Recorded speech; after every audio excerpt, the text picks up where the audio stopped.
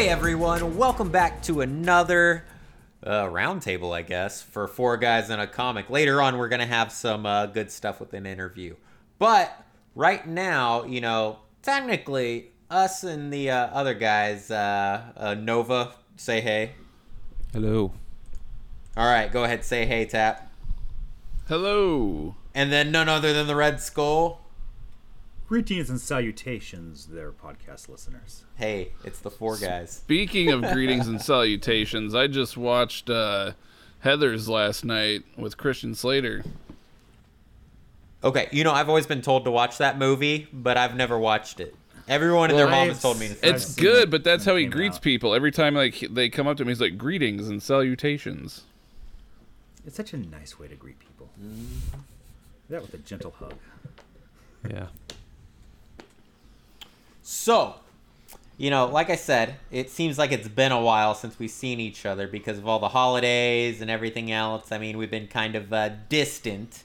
But welcome to a second week of a new year, right? Woo, 2017. Yes. Yeah, buddy. So, what have been some of the things you guys been reading over the past few weeks in the holidays and everything? Is there anything we've missed lately that you just thought of and you want to bring up? Looking at you, Red Skull, we want him to go first because I know you don't get much time to read anymore. Oh, tell me about it. But I've been reading some Sergeant Rock. I've got a little DC in these days. I know that's gonna make a couple people excited. But as far as Image, we got a bunch of stuff out with Image lately that needs to be mentioned. One of them being Loose Ends, number 1. Have you guys familiar with that one? No, who's it by? No. I can't remember who that is by off the top of my head. Basically, it's a 4-issue Southern crime romance comic brought out by Image, and it is actually going off pretty well. And I want to say it went into a second printing already. It's got a lot of stuff going on with it. What made you want to pick it up? The cover, actually. Just looking at the cover, it's the cover was like an old diner. Basically, the perspective is the driver inside of the car looking through the windshield with a gal that, has some loose ends, to put it mildly. Yeah. I don't know if I want to meet a gal with loose ends. So, that one looks like it's going to be interesting. It looks like it's got a lot of stuff coming up. They've also announced, Kid Savage. I believe that's with Joe Kelly. And that's going to be a free Comic Day special. And actually, it looks like it's going to be something really, really worthwhile, something new that's going to be out that people need to be picking up and reading. That comes out, like I said, on Free Comic Day, Book Day, the first Saturday in May. And it's going to be the kickoff to a new series to be starting out. What else? Saga number 41 went into second printing because of a printer error. Yeah, you guys familiar with that one? Yeah. And I'll be honest, I have 41. I haven't checked to see if I have the printing error or not. I'm pretty sure I do because I got it when it came out. But basically, it was a problem with the color. So the question is since they pulled those off the shelves and put it back out, will that original error be worth some money or not? Nova, are you still reading Saga? I will be when the second deluxe edition comes out. Yeah. Okay. Yeah, Saga's one you just can't put down and forget about reading. Yeah, it's no problem for me. It's such a great story. Yeah. Well, you know what I mean. I'm not saying to quit it. You can't quit Saga. Yeah. What else came out recently? Reborn. I think actually it's now in. Look at my notes here. Reborn. Okay, issue 1 went into 4th printing. Issue 2 went into 3rd. Issue 3 went in 2nd. And issue 4 will most likely go into a second printing as well. That I haven't read it yet. It's one of those things that's just on my to-do list. But with all the printings it's going into, it's obviously something that's worthwhile to be looking into. Very cool. So, have you guys picked that up at all yet to take a look at? I've got the hardcover pre-ordered, so. Yes. Oh, did you? Of course. Oh. As well as the AD After Death one. Yeah, I've taken care of it all. Yeah. Mm-hmm. Southern Bastards, is that one? Is that in the hardcover There's only yet? the first 8 issues in one, unfortunately. Yeah. Oh, is that it? I thought they had them all like in small little volumes. Or no, I'm thinking of Scalped. Never mind. I'm thinking of Scalped. Now, speaking of Southern Bastards, issue number 10. Are you guys familiar with the charity fundraiser Yeah, it was event that went on the for that? lawyer one, I think. Yeah, maybe wrong. Yeah, Comic Legal Defense Yeah, so they Fund? raised $18,000 for the victims of the Emmanuel African never mind. Methodist Episcopal Church shooting in Yeah. South Carolina. So that was pretty cool of them to be able to do that and raise some money for that. So hats off to Image for doing that. Gosh, what else? Curse words. That's something else I want to read. I just haven't gotten to it yet. You know, a little story about a wizard that appears in New York City, casting spells and things like that. So I'm kind of curious. I kind of always like the magical aspect of things, and what can I say? It looks like it's good. Are you guys familiar with it at all? I am I not. don't know. Yeah. Well, the cover basically shows him whizzing electricity onto a wizard's costume. So yes. So it looks like it has kind of a Scotty Young feel to it, if you know what I'm saying. So we shall see how that one Sounds super pans cool. So, Nova, out. Yes. what are Yes, sir. you read? What have you been reading? What are you into right now? I'm all over the map, and I guess Tap and I can sort of coordinate this one because he's been picking up a lot of stuff, and a lot of it's Grant Morrison, and I'm just like, All-Star Superman, Lordy. yeah, I'm gonna go back and reread that. Animal Man, yeah, I'm gonna reread it, stuff like that. So I've been rereading a lot of Grant Morrison stuff, which I guess Tap can also talk Yes. about now. You may as well. Yeah, no, I've been thanks to Nova here always talking about Mr. Morrison. I was like, I'm gonna jump in and read a little bit of Morrison, just see what I like. And I think, what did I start off with? Well, we've been talking Animal Man for a while. That one I've been trying to get that omnibus for forever, and it was sort of my personal white whale, and I could never get it due to unforeseen circumstances. And then finally I was able to pick it up. It's a beat up copy, but I was able to get it for free. So I'm waiting on that to get here. So in the meantime, I started reading other Grant Morrison stuff, like All-Star Superman. I read a little bit of New X-Men, which I'm waiting on that one to get here as well. What else was I reading? Multiversity. I don't know. I've been on a huge Morrison kick lately. I've been reading a lot of different Grant Morrison stuff, and I can definitely understand why Nova is in Joe the love with this Barbarian, man. you read? Joe the Barbarian. what was that? I know you read that one. Yes, I read Joe the Barbarian, the one that Nova told us to read like 6 months ago. Thanks, guys. About the kid who's diabetic, and he's like he's just trying to make it to his kitchen, and god damn, man, that was something else. First of all, like you said, who the hell could ever think of writing something like that?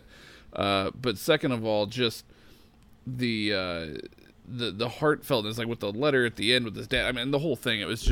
It was incredible. You know, when you really, really describe well that, done. it kind of reminds me of something like the Metamorphosis by Franz Kafka. I don't know if you ever read that, but it is a book where it's based, like, I guess in the 30s or 40s, I guess, and it was Franz Kafka was in exile in Siberia, but escaped Siberia to like Kazakhstan or somewhere near the Middle East, and he ended up writing this book about a boy who was basically providing for his family. I guess he was a man, but it was providing for his family and like the breadwinner. And then one day he woke up and he was a cockroach. Like he was a human-sized cockroach, and he couldn't provide for himself basically. So then he had to rely on his family to feed him and everything. And then his family basically neglected him, and he one day went out to go to the kitchen to try and get his own food when his dad saw him and freaked out because he was out of his room, threw an apple at him and killed him. And they went on with their lives like nothing happened. But it's weird to see how you're the person they rely on to, we don't care about you because you can't do anything for us. I guess I can see the comparison. It's like a, Seems like a you know, rusty diabetic seems like a child rusty- trying to get a soda Yeah. because he's going into what is it? Hypoglycemic shock or something. Yeah. That's it, hypoglycemic shock. And Rusty's comparing him to a human-sized cockroach getting Yeah, an I think apple. Rusty just wanted to show off how well read he is. No, I'm just saying. It reminds me, it's like the same idea where he's trying to provide for himself, but he's kind of being pushed down in a way. It's different metaphors for it. So Fair enough. It's in the same short box along with titles with Carney. yeah, exactly. Yeah. Oh, and I also got around to reading my Absolute Preacher, Volume 1. Knocked that one out of the park. And holy crap, Nova's been saying it since I've known him, but Absolute editions are the way to go if you are a physical hardcover reader. What's the difference? It's just bar none. They're huge. They're like 16 inches tall rather than like the standard 10 or 11. The pages are a little bit thicker. They're kind of glossier. They feel nice in your hand. And the book is just, it's massive, man. And like you pick it up and you read it, and it's just like big, oversized pages with incredible artwork by Steve Dillon and the Absolute Preacher series. I couldn't put the book down. Once I got through it, I was like, because Volume 2 doesn't come out until May. So I'm now waiting Preacher's until May. extra special too because it's like imitation leather bound kind of thing. So yes, it's a gorgeous, it's really nice. absolutely gorgeous book. So Absolute editions, by far, way to go if you're collecting anything DC anyway. Speaking of DC, I got to ask you, DC guys. There's two series that I've been kind of curious on.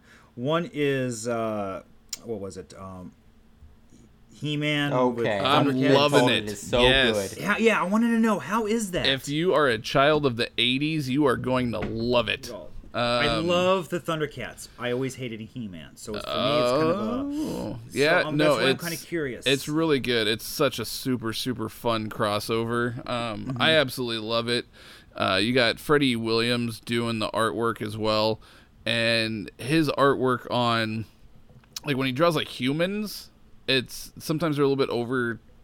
It's a little bit bigger, like the scale, like they tend to have like bigger arms and legs and things. But like when he does like animal characters, like when he did like the Batman Ninja Turtle crossover, for instance, Batman kind of looked a little wonky at times, but the Ninja Turtles looked off the hook the entire time. Same thing with this. Sometimes He-Man and stuff can look a little whatever, but like his Skeletor, his Lion-O, Panther, all those guys look incredible. Absolutely how's his freaking mum run? incredible. Oh, it looks amazing.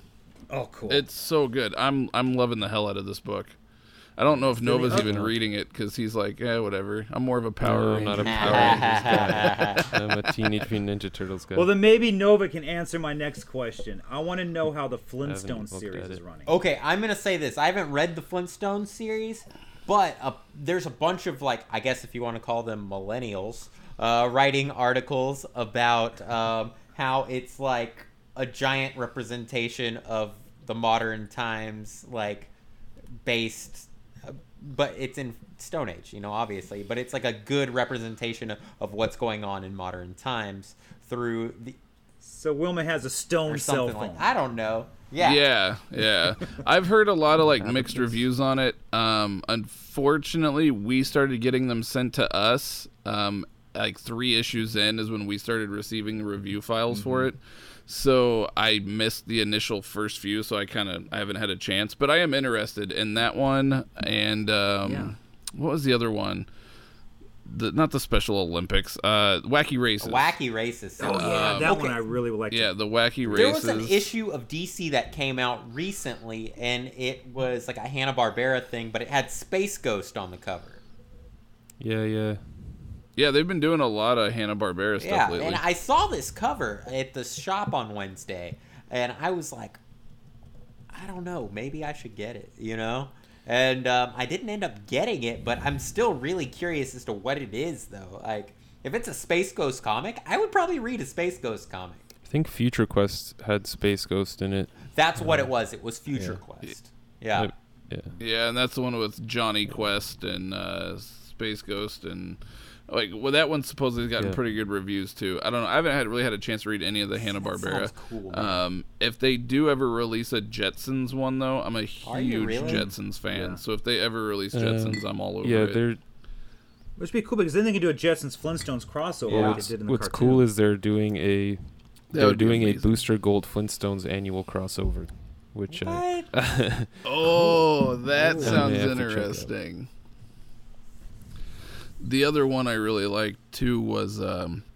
and something that DC's doing that's not part of like the DC universe. Tim Seeley is actually writing the Lost Boys. Yeah. And issue 4 is coming out by the time you guys hear this, it's out.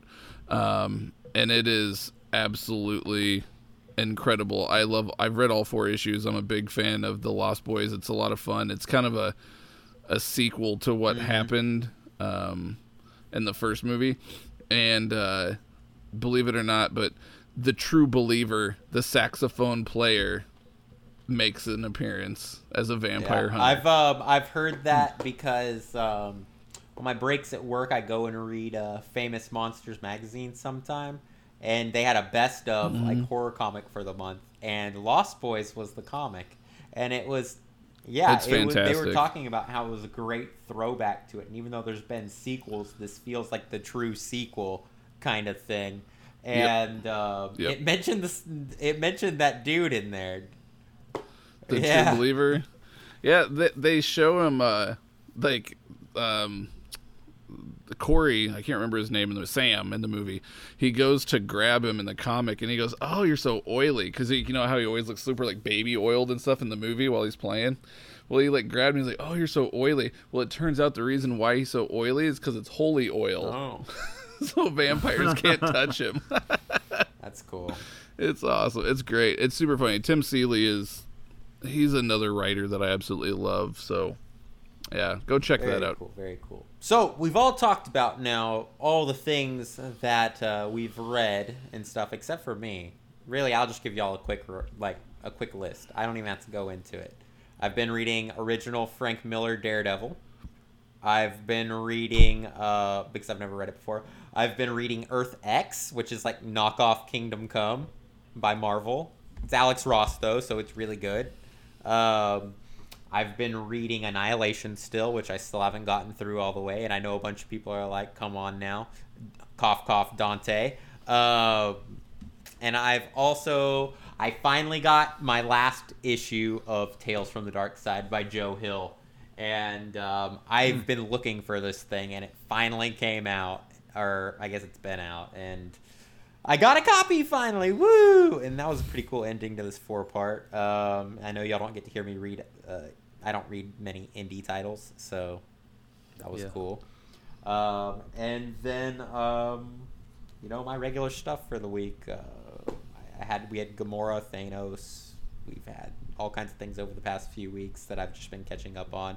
And I even started the Fantastic Four run for you, Tap and Nova. Jonathan Hickman. It's good shit. Yeah, the Hickman run. So I started that. It's I'm really a few issues good. into that. And I'm still left off, though, on something I can't get past, and I don't know why I don't want to go back to. But Dark Knight, Batman, the first issue, Frank Miller stuff. I haven't gotten past. I've read the first issue. I just haven't wanted to go back and read the second one. Really, I don't know why. Are you talking about DK3? No, or original. Dark Knight Returns. Dark Knight Returns. It's fine. It's very typical for you to start something and never end up finishing it. I know, right? Invincible, cough, cough. But that was my quick list. Now, we're going to go into the second part of the podcast now, of our round table. And this is actually going to involve all three of you working together. Okay? Okay. If, let me pull out the timer here. But you're going to have about, I'd say a minute, okay, to figure out what character in Marvel I'm talking about, okay? So for Christmas, I got a Marvel encyclopedia, okay? That's And got to what be I'm- updated like every 3 months, right? I know, right? It feels like it. I found out this is from 2015, actually, Ooh. okay? Oh, so it's definitely all Semi-recent. Obsolete. Yeah, right? We don't have the whole Secret Wars thing in there and everything else, So the Hulk is still Bruce Banner. Yes, we Okay, still have Bruce good. Banner Hulk. Okay, so y'all maybe have a chance here, guys. Sure. I'm not gonna sit there and just pull some rando Yeah, stuff yeah. on you, okay? But I'm gonna make this even better for y'all, okay? I'm just gonna open the book at random pages, okay? And so, who knows? That you've previously bookmarked. No, you can look at it right now. There I is was no just thinking bookmarks. There's no page. Warlock, Thanos. Nothing. I promise you. It'll be completely. I may not even know who the character is. We'll see. Okay. I'm just gonna pick a random one All off right. the page. Okay. Bring it on. So, guys, are y'all ready? Let's do it. Okay. So let me pull out the timer here. I got it set for. We're gonna have it set for 1 minute. Let me open the page to what we're getting to, and then we will start. I will stop the timer at the end of everything so I can open up to a new page. All right, guys, let's open up. Dang, guys. Okay, y'all got this. I think y'all got this. Okay, I have faith in y'all. Y'all have a minute All to right. discuss it. Okay, so I'm gonna read you this out loud and just a few little simple things about them, and then I'm gonna start the timer. So this group consisted of, let's see here, 1, 2, 3, 4, 5, 6, 7 members. Okay. X-Men. I'm not even started yet. Y'all are guessing I'm not even started, okay? Their Excalibur, X-Force. their debut was in 1969, okay? The Avengers. Okay? They don't really have a base, and they don't really have, like, an Earth team, okay? So, we'll Guardians leave it of at the that. Galaxy. Guardians of Dang, the y'all, I Galaxy. didn't even get to start the dang timer, and y'all got it. Y'all They don't got have the an first Earth point. base. Well, Oh. You put that in the year 1960. There's no cosmic teams There's in a Marvel bunch. except There's a for few. Guardians. There's quite a few, guys. Okay. of Yes. teams. sure. I can name 3. Okay, right now. You have the Exterminators. You have Ultimates, and you have I guess. I thought the Ultimates were like the ultimate, like they were like the Avengers, but of the Ultimate No, they're the Universe. Not Ultimates. anymore. They are like the Space Avengers. And you have the Star Jammers. I guess you could also say Nova Prime, the Nova Corps. Yeah, right. Well, y'all got the first one before I even started the timer. Okay. Good. I'm gonna. All right. So, second one now. I just opened to a new page. Okay. This one y'all aren't gonna probably get. I don't think you're gonna get it. Okay. Let's put it this way. I'm starting the timer now. Okay. Is such First high appearance hopes. was in Fantastic Four. Okay. He's a trickster. Okay. He's popped up in Silver Surfer. He's popped up in Fantastic Four. He is a pop-up kind of character. Okay. His first debut was in 1963. 1963. Mole Nope. Man. He's dealt with Galactus. Is it that green guy, Impossible Man? Dang, Nova got it. Yeah, 'cause You did it, Nova. as soon as he said Silver Surfer, that's the only time I've ever seen him. He's a little green guy that changes shape and stuff. Oh yeah, Not kind to of be looks like confused with Martian the Gizmo. Manhunter, sort of. Yeah. He plays jokes on. He's like, I don't know. He reminds me of, like, Mixoplicks. I guess it would be like a slapstick or a Deadpool in space, kinda. Yeah. Yeah, I mean, that's the timer. Y'all beat the timer. All right. Bring on the next so, one. Next character. Let me flop to a page here. Okay, that is not the right thing. Okay, here we go. What kind of page was that? That was my porn. Sorry. Okay, so this character is a mutant. Okay. It is a girl. Okay. She was a part of a club. Emma Frost. Hellfire Club. Emma Frost. There you go, Tap. Well, me and Nova Yeah. both said it, I think, at the same time. I'm gonna have to make this harder on y'all. I don't even get to start the thing. Well, as soon as you said she's a part of Yeah. a club, I'm like, what other club is there other than the I don't Hellfire know, the Club? something club. Marvel's got other clubs, I hope. If someone's got a club out there that I didn't name, that you know besides the Hellfire Club in Marvel, please comment and let us know on Facebook or message us, please. Twitter, whatever. All right, so we're moving on to the next one, okay? Let's see here. Give it a few flips so I get to another part. All right. So, after Tap finishes giggling. I'm not giggling. It was Nova. Okay. This character trained another character. Okay. Batman. Okay. That narrows it down. Sticks. What'd you say? Sticks. Stick. It is Stick. Wow. Ridiculous. This is ridiculous. Great. I thought y'all didn't know that much about Marvel. I'm gonna have to pick like the most obscure character on the page. I think Impossible Man was pretty fucking obscure. Oh, y'all are killing me. All right. No, that one's way too easy. I can't even give y'all that one. Okay. Okay. This character debuted in Incredible Hulk, okay, in 1969. He is a mutant of all things, okay? He is from the Florida Everglades. This isn't really that obscure. I'm going to tell y'all right now. After M-Day, he retained his powers. Like North Star? Nope. Sauron? Y'all got wait. Man-Thing. We got to start this timer, and y'all have to agree on one answer. That's the thing. Oh, fair I'm going to enough. start that right now. Okay? So y'all have 1 minute starting now to agree on one answer and come up with one cumulative answer. Florida mutant. Who could it be?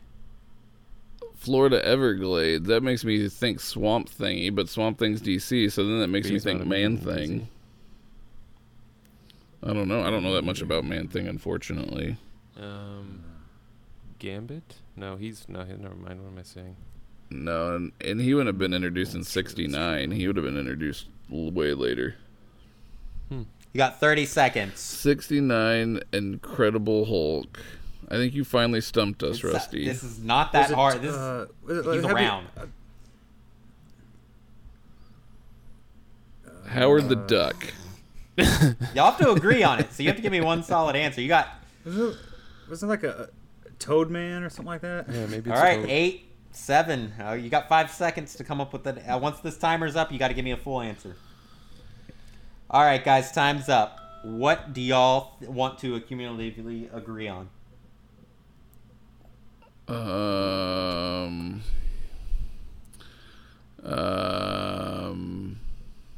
don't know. God damn, I can't. I'm trying to cheat and I can't even find the answer. Yeah, I don't know, man. I think you finally stumped us on this one. Y'all give up? Yeah. Glob. Oh, he's in the new But he came out in X-Men. 1969 was his first appearance, technically. Oh. Really? He's that pink thing, right? With like the skeleton. But I'm going to show you the picture of what he looked like in 1969. That orange guy there looks a lot like Swamp Thing. Looks a lot Yeah. like Man Thing. Yeah. That's Glob. Well, how did he go from Man Thing to a pink gelatin substance with a skeleton? Because this glob, the glob we know now, is the third called Glob Herman. Even though it kept changing over time. So y'all are 3-1 right now. Cool. Okay? Well, I was close. I think we should get half a point for Man Thing because that You don't looks get half a point a lot because like Man. it's like Dumb. calling That looks Flash a lot. That Quicksilver. looks a lot Come like on Man now. Thing. Hey, no, that's DC, Marvel. Hello, we know the difference. Come on. Yeah. Man Thing. Okay, Marvel. so moving on, guys. Okay, let's see here. We're flipping the page. Ooh, that one's. All right, let's do this. Okay, guys. So let me explain this, and then y'all are gonna have to guess. This is an X-Men character. Okay. He has a continuation of himself. Jamie You don't get to guess Madrox. yet. Y'all have to agree on something. Yep. Really? His superpowers are super strength and stamina and can run at 35 miles per hour for long periods of time. Wow. He has leathery skin that protects him from harm. His first appearance was in 1975. Okay? Let me start the timer now.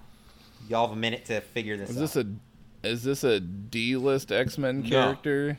No, there's a continuation of this character. It's just a slightly different name.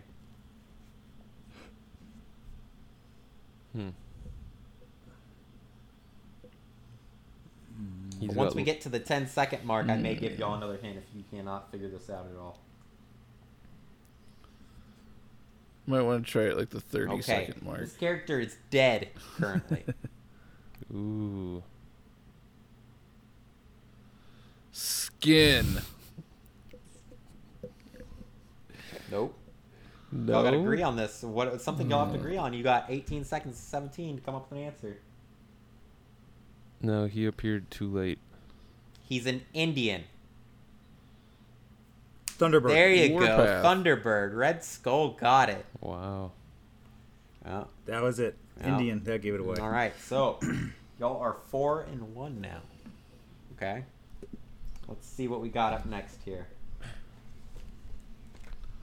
I didn't realize he had the leathery That's what skin. it said. Yeah, I didn't realize that either. I guess for an Indian, he's been out in the sun too Something. long. I didn't know he could run. All right, that's crazy.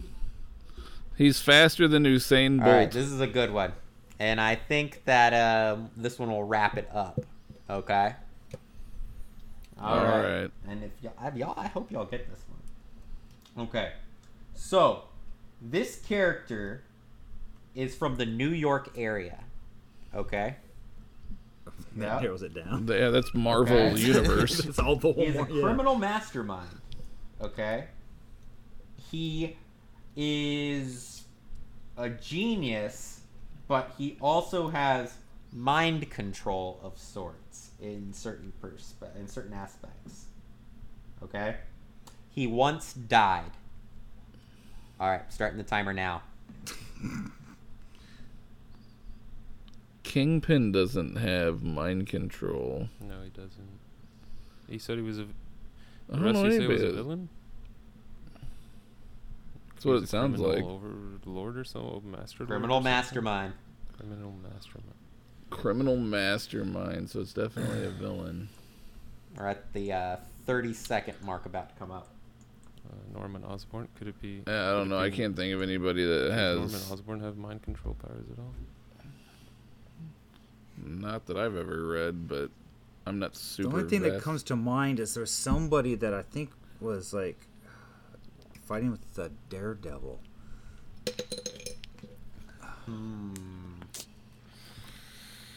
What about the Purple Man? Yep, that's the only one I can think of with mind control powers is Purple Man. Or with Jessica Yeah, Jones. Purple Man. All right, guys. Yeah, that's Purple Time's Man. up. Yeah. What are y'all agreeing All right, on? it looks like we all think Purple. We all were thinking Purple Man. Kill. Is that y'all's final answer, Purple Yeah. Man? Yeah. You guys are wrong. Okay? Womp womp. You're gonna sit here and be like, "What the hell?" Is it somebody? Is it somebody with the name No. Kill on the No. end of it or something like that? No. Doctor Octopus. All right. What? Doc He Ock. has Doc mind Ock. control. I guess I don't read Spidey enough. Since yeah, His arms can be I don't cut recall off, Doc and in Ock. certain issues, he can still control them with his mind. that's not mind. That's He's a not form of mind He control. controls the metal arms with his mind. Okay, That was an I'm putting up the impossible BS man flag on move that. right How is there. that Yeah. an impossible man move? He just tricked us. It says it here in the Marvel Yeah, you Encyclopedia, mind control. So, Listen up here, Mark Hamill. You little trickster, you. Speaking of which, I saw the funniest YouTube today. Somebody redid Star Wars Episode 6 at the end of it with Mark Hamill voiceover for the Emperor.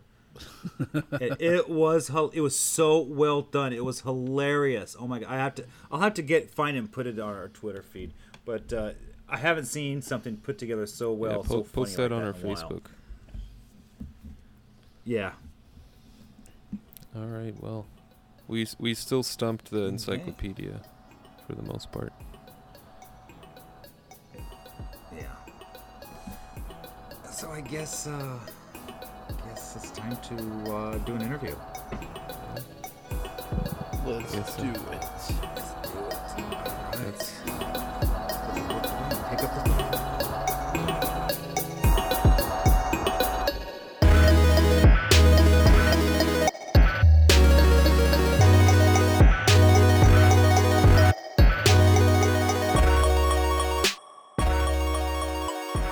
All right, folks, it's that time of the show where we talk to a very special person in the industry.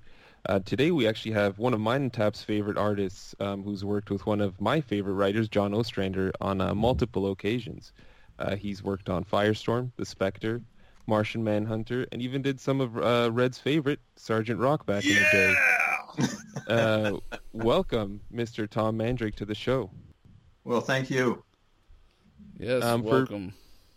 For people who may not read anything past, or I guess before, what was it, 2000? Why don't you let people know who you are, what you've worked on, what I guess you would claim as your claim to fame?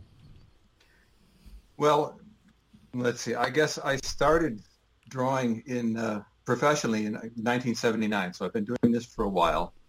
The Sergeant Rock backups were actually the first things that I did professionally.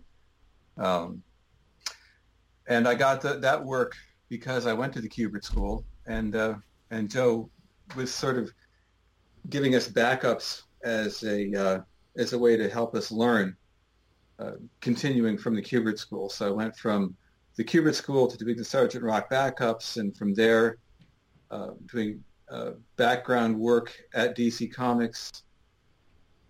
Let's see. You're going to stretch my memory here by making me go all the way back, but I'll do my best. Spanner's Galaxy, Swamp Thing. This is my early stuff.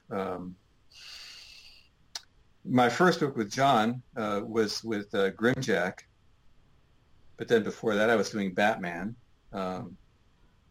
So if we want to follow through with the stuff that I was doing with Ostrander, it would have been Grimjack, Firestorm, The Spectre, The Martian Manhunter, The Kents. This may be out of order now. Probably is out of order. It gets tough after a while. I've been doing this for 35 or 36 years. Yeah. More recently, I did To Telluride. That was with Lance Henriksen and Joe Madre. Right now, I'm just finishing up a creator-owned project with John. Once again, we finally got back together again, and we're doing Cross Hallowed Ground. And we did that as a Kickstarter. And as a matter of fact, we're just getting that to the printer, hopefully next week.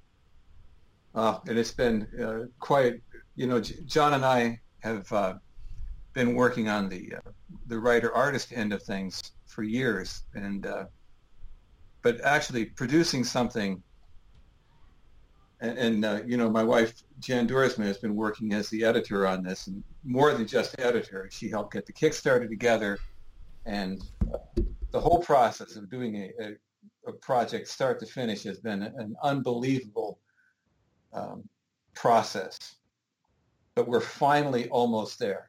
And I'm really proud of this project, and it's been great to work with John again. And I'm so excited to get this out there. Oh, that's awesome. We actually had a Facebook fan that asked us, that was wanting to know how the Kickstarter was coming along and if you had any updates for it. So that's fantastic to hear. Well, that's the update. I think it's taken long to get the the artwork has been finished for a couple of months, and then we've been slogging through the process of what happens when you get the writing and the artwork done, and then you say, okay, now someone we have to get this artwork and this writing put together and sent to the printer. Well, that was the hard learning curve for us, but I think we're there. I feel like I'm cursing myself because we keep going back and saying, oh, made a mistake, fix that. Oh, another mistake, fix that. But I'm knocking on wood here, but I think we're there. Now, you and John, I mean, you've worked so long together. How did that relationship start? After I've finished my first 12-issue run on Batman, I guess they were looking for somebody to start a run on Grimjack, and John and I were talking, and I think I believe, again, it's going back a ways, but I believe it was John's idea to say, hey, you want to do some work on Grimjack? And Tim Truman and I were friends. Tim went to the Kubert School as well, and actually Tim and I were neighbors at the time, good friends there as well. And I was like, yeah, that would be fun. So let's try that. So really, it was John's impetus that got me on Grimjack, and I ended up working on that. I think my run on Grimjack was the longest single run on the book. Once I got on there, I just stayed there for a long time. And then as we were wrapping that run up, we were like, well, what do you want to do next? And I was doing, after Grimjack, I was working on some Swamp Things for Karen Berger. And I was penciling issues of Swamp Thing. And, Alfredo was a tremendous inker. So I'm leading this with, I love his inks, but I always wanted to pencil and make my own work. So when Karen said, we'd like you to pencil this book on a regular basis, my reaction was, I don't want a regular book where I'm just going to pencil. I want to pencil and make my own stuff. And she said no, and rightfully so. She, Alfredo was the look for that book. And so I walked out of the office, having turned down Swamp Thing, which might not have been the smartest thing in the world to do, but I did it anyway. Because in the back of my head, Joe Kubert's words were always ringing, pencil and ink your own work.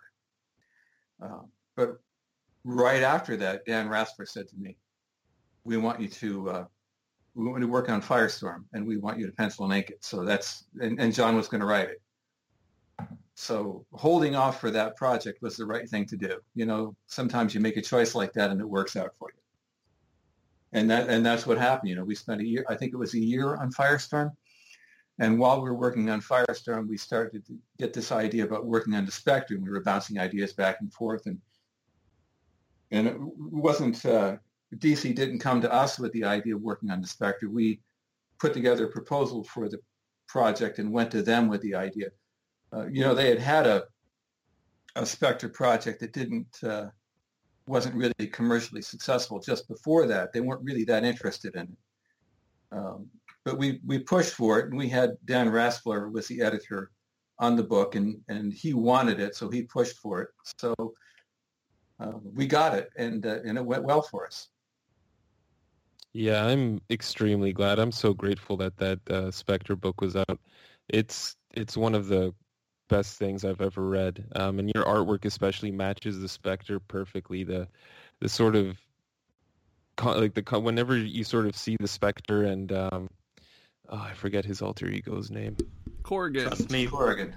Yeah, that's right. Of course, Corrigan. Whenever you see them sort of changing, there's always this great fade that you've got. It's so spectacularly well done, and the story's great. The sort of struggle to realize that the whole Wrath of Vengeance isn't the best thing all the time is just so well done, and I was so glad I stumbled upon it one day. Yeah. Trust me, Tom. I gotta hear Tap and Nova talk about Spectre all the time. Yeah, that is their thing. I stumbled across on a sale, and I actually bought the entire run, all 63 issues. I bought the entire run, like all in one set, for a birthday present one year. And I sat down and started reading it. I wasn't super familiar with the character at that point in time, but once I sat down and started reading it, and I opened up, and like the first 3 issues in, I was so enthralled by your artwork that it blew me away. I was like, this is now like one of my all-time favorite artists. Like, it is so trippy and surreal and just amazing. Like, where the Spectre is like overshadowing the gangsters, and like I think it's the first or second issue, and he has like the syringes coming out of his fingers and things. I'm like, that's something that I would see out of my nightmares as a child in a Freddy Krueger movie. Like, this is just. It's insane. It blew me away, and ever since then, I've tried to collect everything I can of yours, and it's phenomenal. And the Spectre is definitely the one that kind of drew me in. Well, thank you. It was a nice opportunity to tell a story from start to finish too. We knew where we were going with that story. We had a finish right from the start. John and I had talked that out, knew where we wanted to go with it. We may not have known exactly how many issues it was going to take to get there, but we did know what we wanted to accomplish with it. You don't often get that opportunity, at least at that time. I think it's more common now to have a resolution. But I can't imagine. It's a really unique experience. I can't imagine many creative teams being able to pitch 62 issues and keep it going in this day and age. So, I mean, especially for a character like the Spectre, which seems like not many people would be too interested in, but you guys hit the nail on the head. Was that the same case with Martian Manhunter? You guys had the pitch and just went in? Oh yeah, we as we were getting off of the Spectre, we were like, well, what do you want to do now? You know, we were thinking about what other character in DC deserves more attention than he's received, and Oh yeah. who can we delve into and fill out? And certainly John Jones was that character. There was so much to work with there, and I think that we could have even done more with him than we did. I think we could have spent another couple of years working with that character and finding more things. Well, he doesn't have an ongoing series now, so That's true. Like hint, hint. Pitch that. I'm surprised.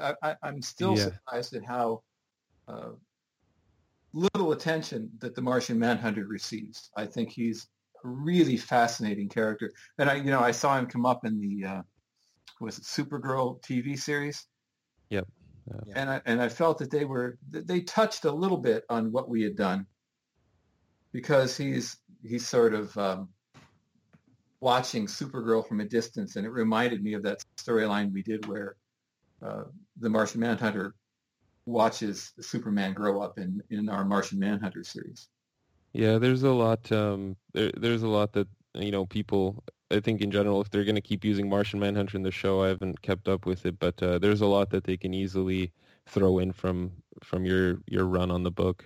Now, you have this ginormous background in horror, and so much so that you even have your own section at the Kubert School for horror. Now, You've done all this work, but what made you so interested in the horror genre to begin with that you wanted to even do your own creator-owned work with Creep and everything? Well, I've always loved horror comics and horror movies to begin with, and I've always kind of felt like I missed something. When I started in comics in 79 and 80, there was no horror market to speak of. I would have loved the opportunity to get into Warren Comics, for instance, or EC Comics, but that really didn't exist. But I would have loved to have had that opportunity. That opportunity exists now in the creator-owned market. You can do what you want as long as you can find enough people to back it. Certainly, Cross Hallowed Ground is covering that kind of ground, because the basis or the basic idea there is that we're doing a story that takes place during the Civil War. It's Civil War and vampires. It's anything that we want to do, we can do, as long as we find enough people who are interested in an Ostrander Mandrake project. And fortunately, there were enough people who were willing to say, yeah, whatever you guys want to do, we'll follow along. When I found out that, for instance, Titan was teaming up with Hammer to do horror comics, not based on the old Hammer movies, but as soon as I found out that they were working together, I actually just got in touch with them and said, guys, if you're doing that, I want to do some covers. And they said, sure. I would love to do more horror comics. My dad was a big horror movie fan, so I'm sure, that was part of the influence on me. I've been watching monster movies since I was a little kid. Very cool. Now, it's kind of cool. I mean, like, nowadays, I feel like there's not a whole lot of horror comics, but I'm actually, like, into old, like, Tales from the Crypt. I like Tales from the Dark Side by Joe Hill that he just put out. But I don't know. I think it's, like, a genre that I would really like to see expanded on. And you kind of see it with, like, Devil's Due nowadays. I mean, they have Lord of Gore and some other things, but it's just something that, it's cool that you're teaching it, and that hopefully that means that, it's going to continue to live on. I hope so. In fact, among the many things, there are so many projects that I want to do, But one of the things I'd like to do next is write a few projects of my own that are going to be specifically horror projects and try to hit those kind of notes, that are very specifically horror related. I was talking to Pete Tomasi, who was our editor for most of the Spectre run and from Martian Manhunter, and he said, you should write your own stuff. And Jan has said that to me many times too.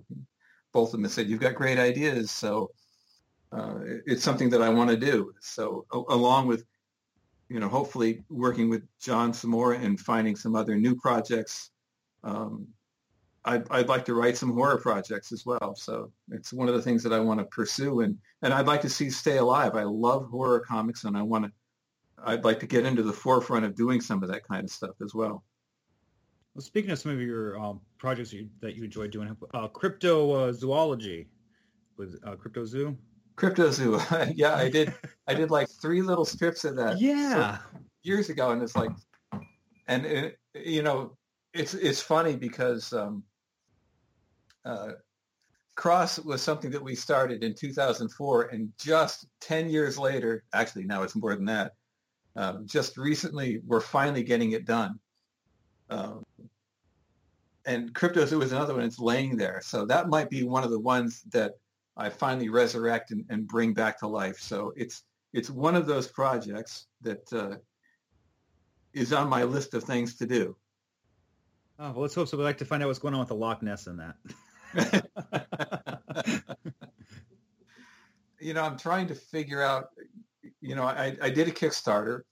John and I did this Kickstarter. And as I say, Jen was instrumental in making that happen for Cross Hallowed Ground. And then Jen did a Kickstarter for her new project. But it seems like there's so many avenues to create, to do creator-owned projects now. And I'd like to try and figure out how to make them happen. I did, a few years back, I did Creeps with Dan Mishkin, and we did that through Image Comics.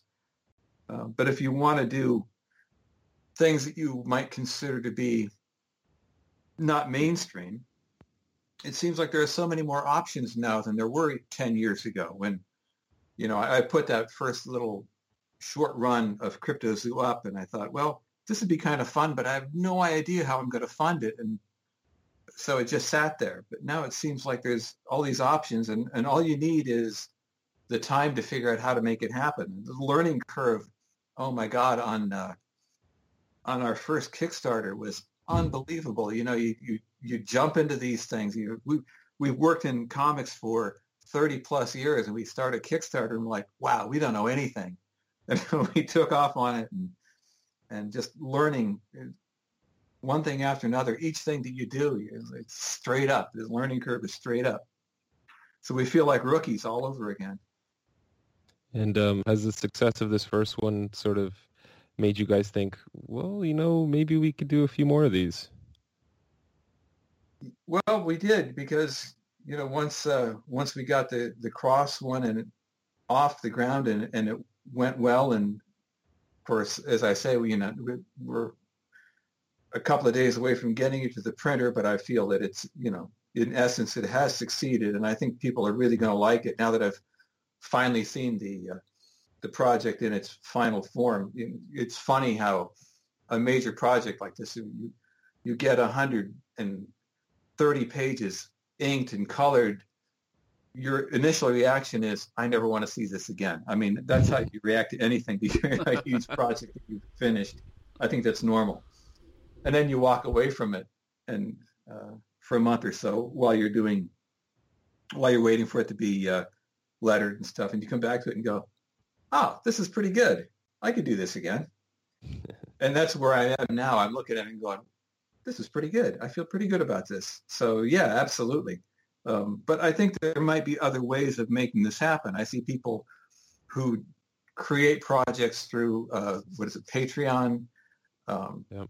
Or, as I say, I did Creeps through Image, and there just seems to be all kinds of avenues to make things happen now. And I'd like to keep exploring and keep expanding my knowledge of how to create comics. There's just a lot of new options, and I want to keep moving along with the industry. I don't want to fall behind. Speaking of keeping up with the industry, I assume you were a classic pencil and paper kind of guy. Now that everything's sort of moving slowly for some people to the digital spectrum of artwork, are you also a digital artist now, or do you still prefer the paper under your pencil?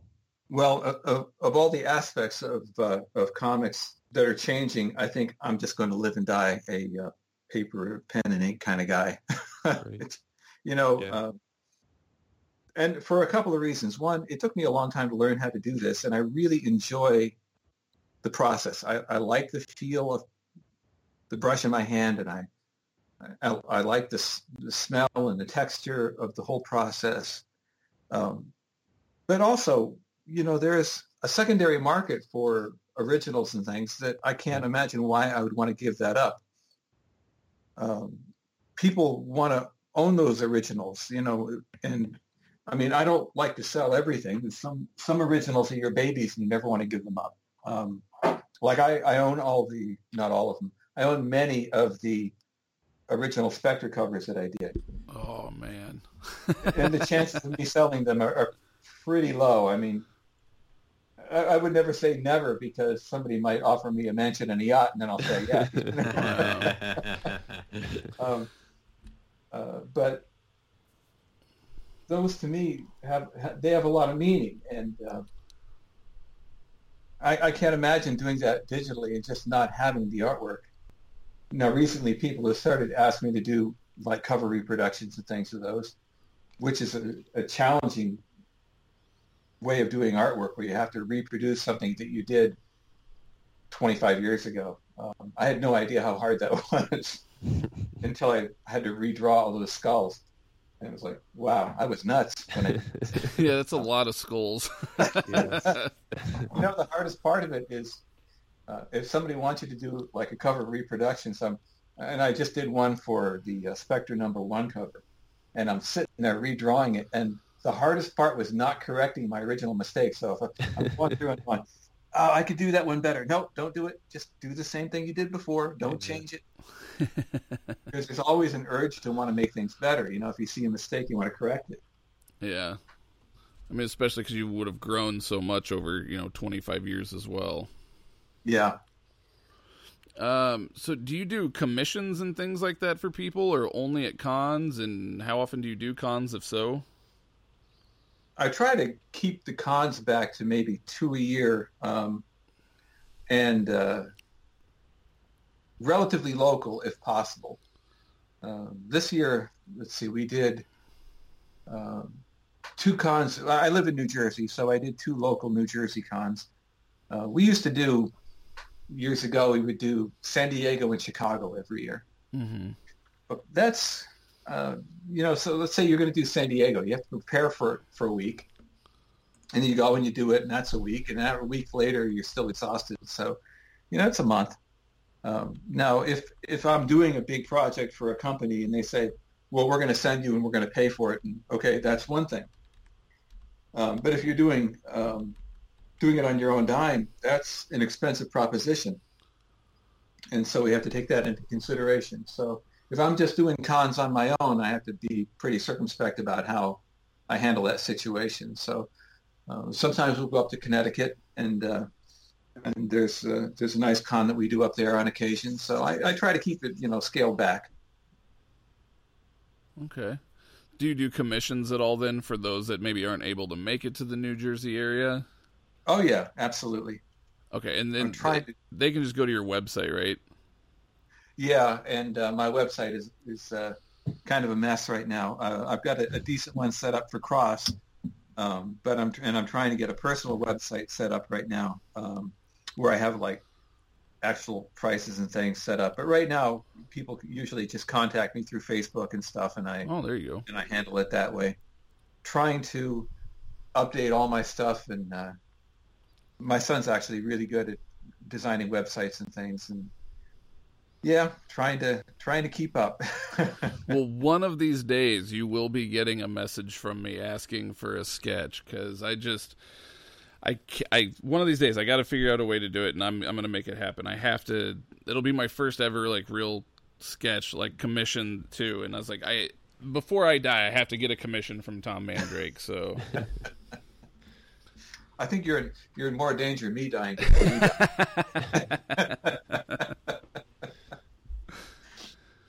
Well, let's hope we both I got to some years left. I have 3 sketches that I usually do at cons. It's almost always number 1 is Spectre, number 2 is Batman, number 3 is Martian Manhunter, and then after that it's a random number of things. Captain Marvel surprisingly comes in as number 4 generally. Oh wow! I would want a Sergeant Rock. You know, I kept most of the Sergeant Rock work that I did, and you know, Joe would rework a great deal of the stuff that we did, and I'm so glad I kept those because he's very particular about the way Rock looked, and if he didn't like what you did, he would just redraw it and just and his drawing right over top of yours. I have these great Joe Kubert originals slapped down over my Sergeant Rock. It's like, oh, this is great. Oh, you should put some of those up side by side so we can see the difference between them. Yeah, I can't do a side by side comparison because my artwork is actually underneath the rubber cement and the Kubert original, so I'd have to actually destroy his artwork in order to show mine. So I'm not going to be doing that. We'll just have to look at his and ignore my crummy artwork underneath it. Is any of that original artwork for sale? I'm keeping those Kubert originals. Yeah, I don't blame you at all. So you teach at the Kubert School now. What's that like, having gone there as a student? Well, I waited a long time before I went back and actually taught there. I graduated in '79 and only went back to teach, I believe it was 2011. So there was a long stretch between when I was a student and when I was a teacher. However, Kubert students are pretty much the same, even though in the interim there, my daughter went to the Kubert School as well. She graduated, I think, the year before I started teaching, and she teaches there also. My daughter Sean teaches at the Kubert School, and Jan teaches there. My wife teaches there also. So this year, I switch around, but this year I'm teaching second year narrative art, and I share that class with Andy Kubert, and I teach third year sketch and layout. So it's really interesting and fun. So it's a couple of days a week, and like I say, Kubert students, it's kind of like the same guys that I went to school with, and very much the same kind of attitudes and the same people wanting to do the same kind of stuff that I did. It's a different perspective for me, of course, but I understand what they want and their impatience and their desire to move faster than they can right now. Yeah. Do you ever just want to yell and say, hey, guys, learn from what my mistakes, so this is what I know. Listen. Well, I think sometimes Andy and I are standing there and we look at each other and we sort of understand what Joe was thinking when he gave that look and just sort of rubbed the back of his neck and sighed, and now we're on the other side of that. Yeah, soft little chuckle to each other now. It's like, yeah. Yep. Have you seen any students that you may have taught sort of either come back or you've maybe noticed their name in the industry once they graduated? Well, let's see. Since I've only been teaching for 3 or 4 years now, I'm just starting to see them starting to make inroads now. So this year, I think Minkyu is starting to work for DC. But I think in the next couple of years, we'll start seeing them making an impact. So the first graduating class that I worked with is now just starting to work professionally. Okay. Well, that'll be interesting to see. Yeah, I'm looking forward to seeing them make their way into the world here. It's been fun working with my daughter. After she graduated, she's been doing a lot of coloring. In fact, she colored Cross for me, and she's been coloring a lot of the covers that I've been doing as well. Very cool. You get to develop that bond. I mean, you're sharing something that you love, and I'm sure she loves too. Well, she's through no small effort on my part, she's a huge horror movie fan too. Okay. So, but she understands what I'm looking for in terms of being a color work. So it's pretty easy for me to say, if I'm looking for a particular thing, if I say, well, this is more like a Hammer movie, so I'm looking for Hammer blood here, or this is more like a Universal black and white movie, or this is, I want something like The Thing, John Carpenter's, not the original. She knows what I'm talking about, and we have a very easy working relationship in that way. So she gets it. It's very, very comfortable, and her color sense is exactly what I'm looking for in a colorist. So it's great. Okay. So you've brought up horror movies now at least 2 or 3 times. I want to know, what's Tom Mandrake's top 3 horror movie suggestions? Top 3 horror movie suggestions. Well, Bride of Frankenstein would have to be right there. Okay. Just in terms of understanding how to work in black and white, I don't think you could go wrong by watching that movie as many times. I've probably watched that movie 1,000 times. So we'll start there. Okay. I'm going to pick a John Carpenter movie because I love John's stuff. And maybe we could go with The Thing because I just Good watched choice. that again the other day. It's a really good choice. Yeah. It's It's one of my faves. Yeah. And, I love Howard Hawks' original movie version thing as well. I think that's an excellent movie. I'm not sure that everybody at this point would understand it.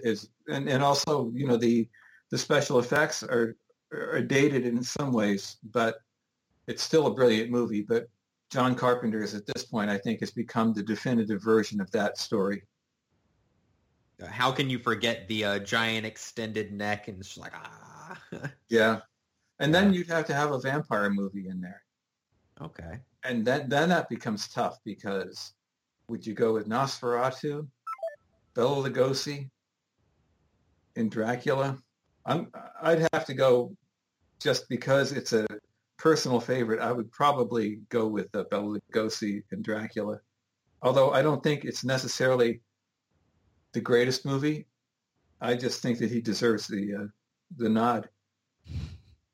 For sure. I mean, beyond that, just the amount of things he's done is ridiculous. Yeah, and never got except for that one time, he never got the credit that he deserved. I think he's a better actor than people realize, not just there, but in other movies like Island of Lost Souls, where he just blows the doors off in that role. And it's really kind of a secondary role, but he brings so much to it. I'm going to have to follow that question up with, growing up or maybe in modern times, who would you say are your top 3, I guess, influential or artists that you tend to follow and love to just look at their artwork? Currently? Or at any time. At any time, yeah. If you've got like if you just want to name the Kubert family and go from there, that's fine as well. Well, Joe is a huge influence on me for obvious reasons. Going to the Kubert school and as a storyteller, I don't think you can beat Joe as a storyteller. And Andy and I have had this discussion many times about how there were things that Joe said that didn't sink in for 10 years. And then later, and all of a sudden I would slap myself in the head. Oh, that's what he meant. And it seemed so simplistic at the time, but it took me years to really understand what he was telling me.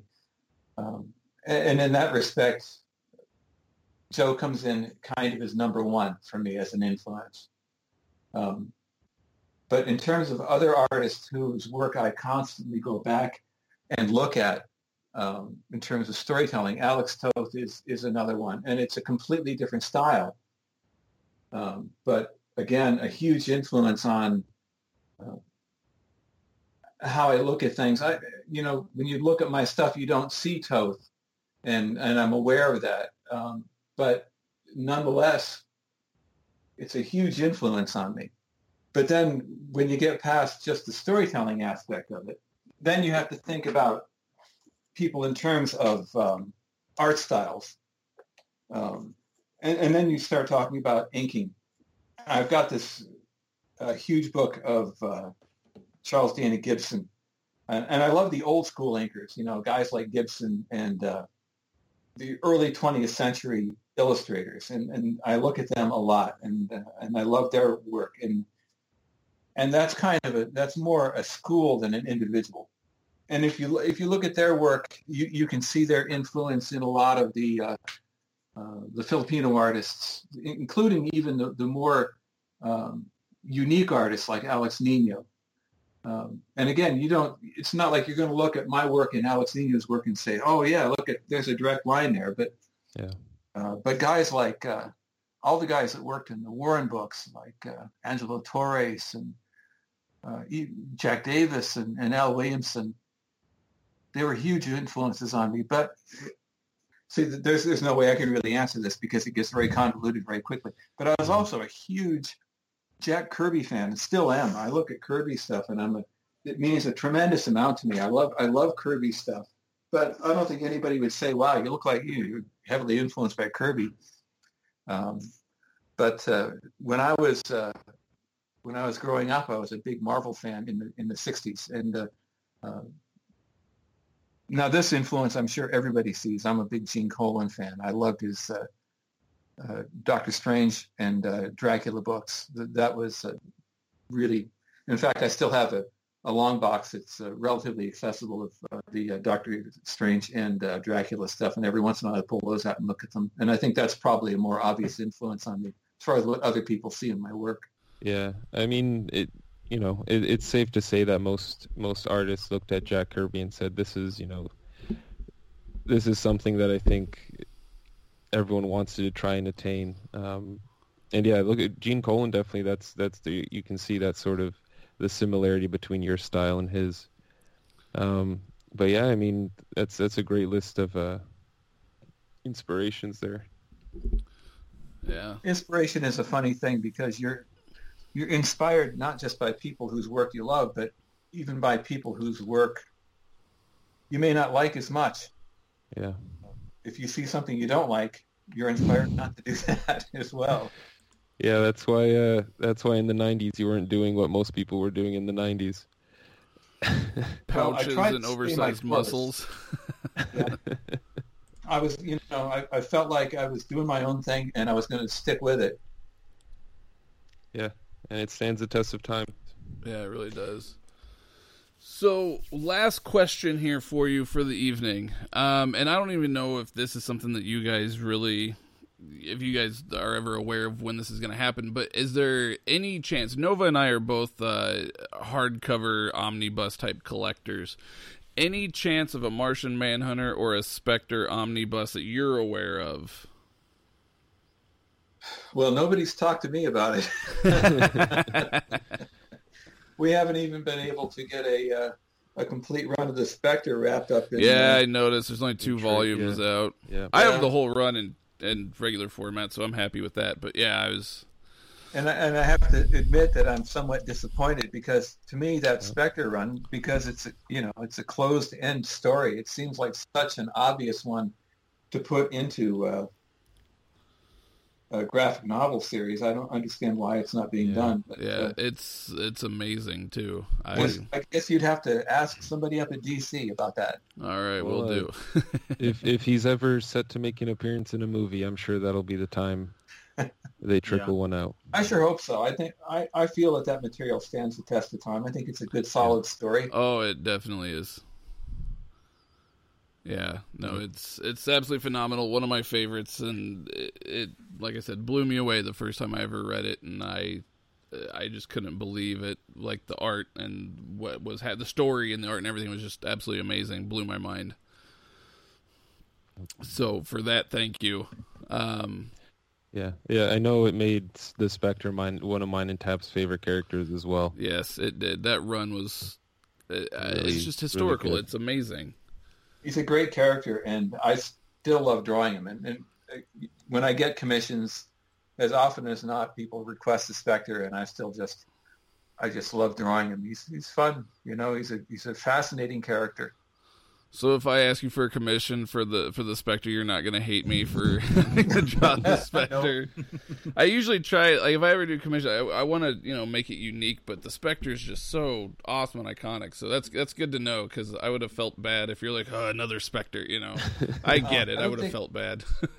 I can't imagine ever feeling that way about a character that's meant so much to my career and so much to me, and I understand him.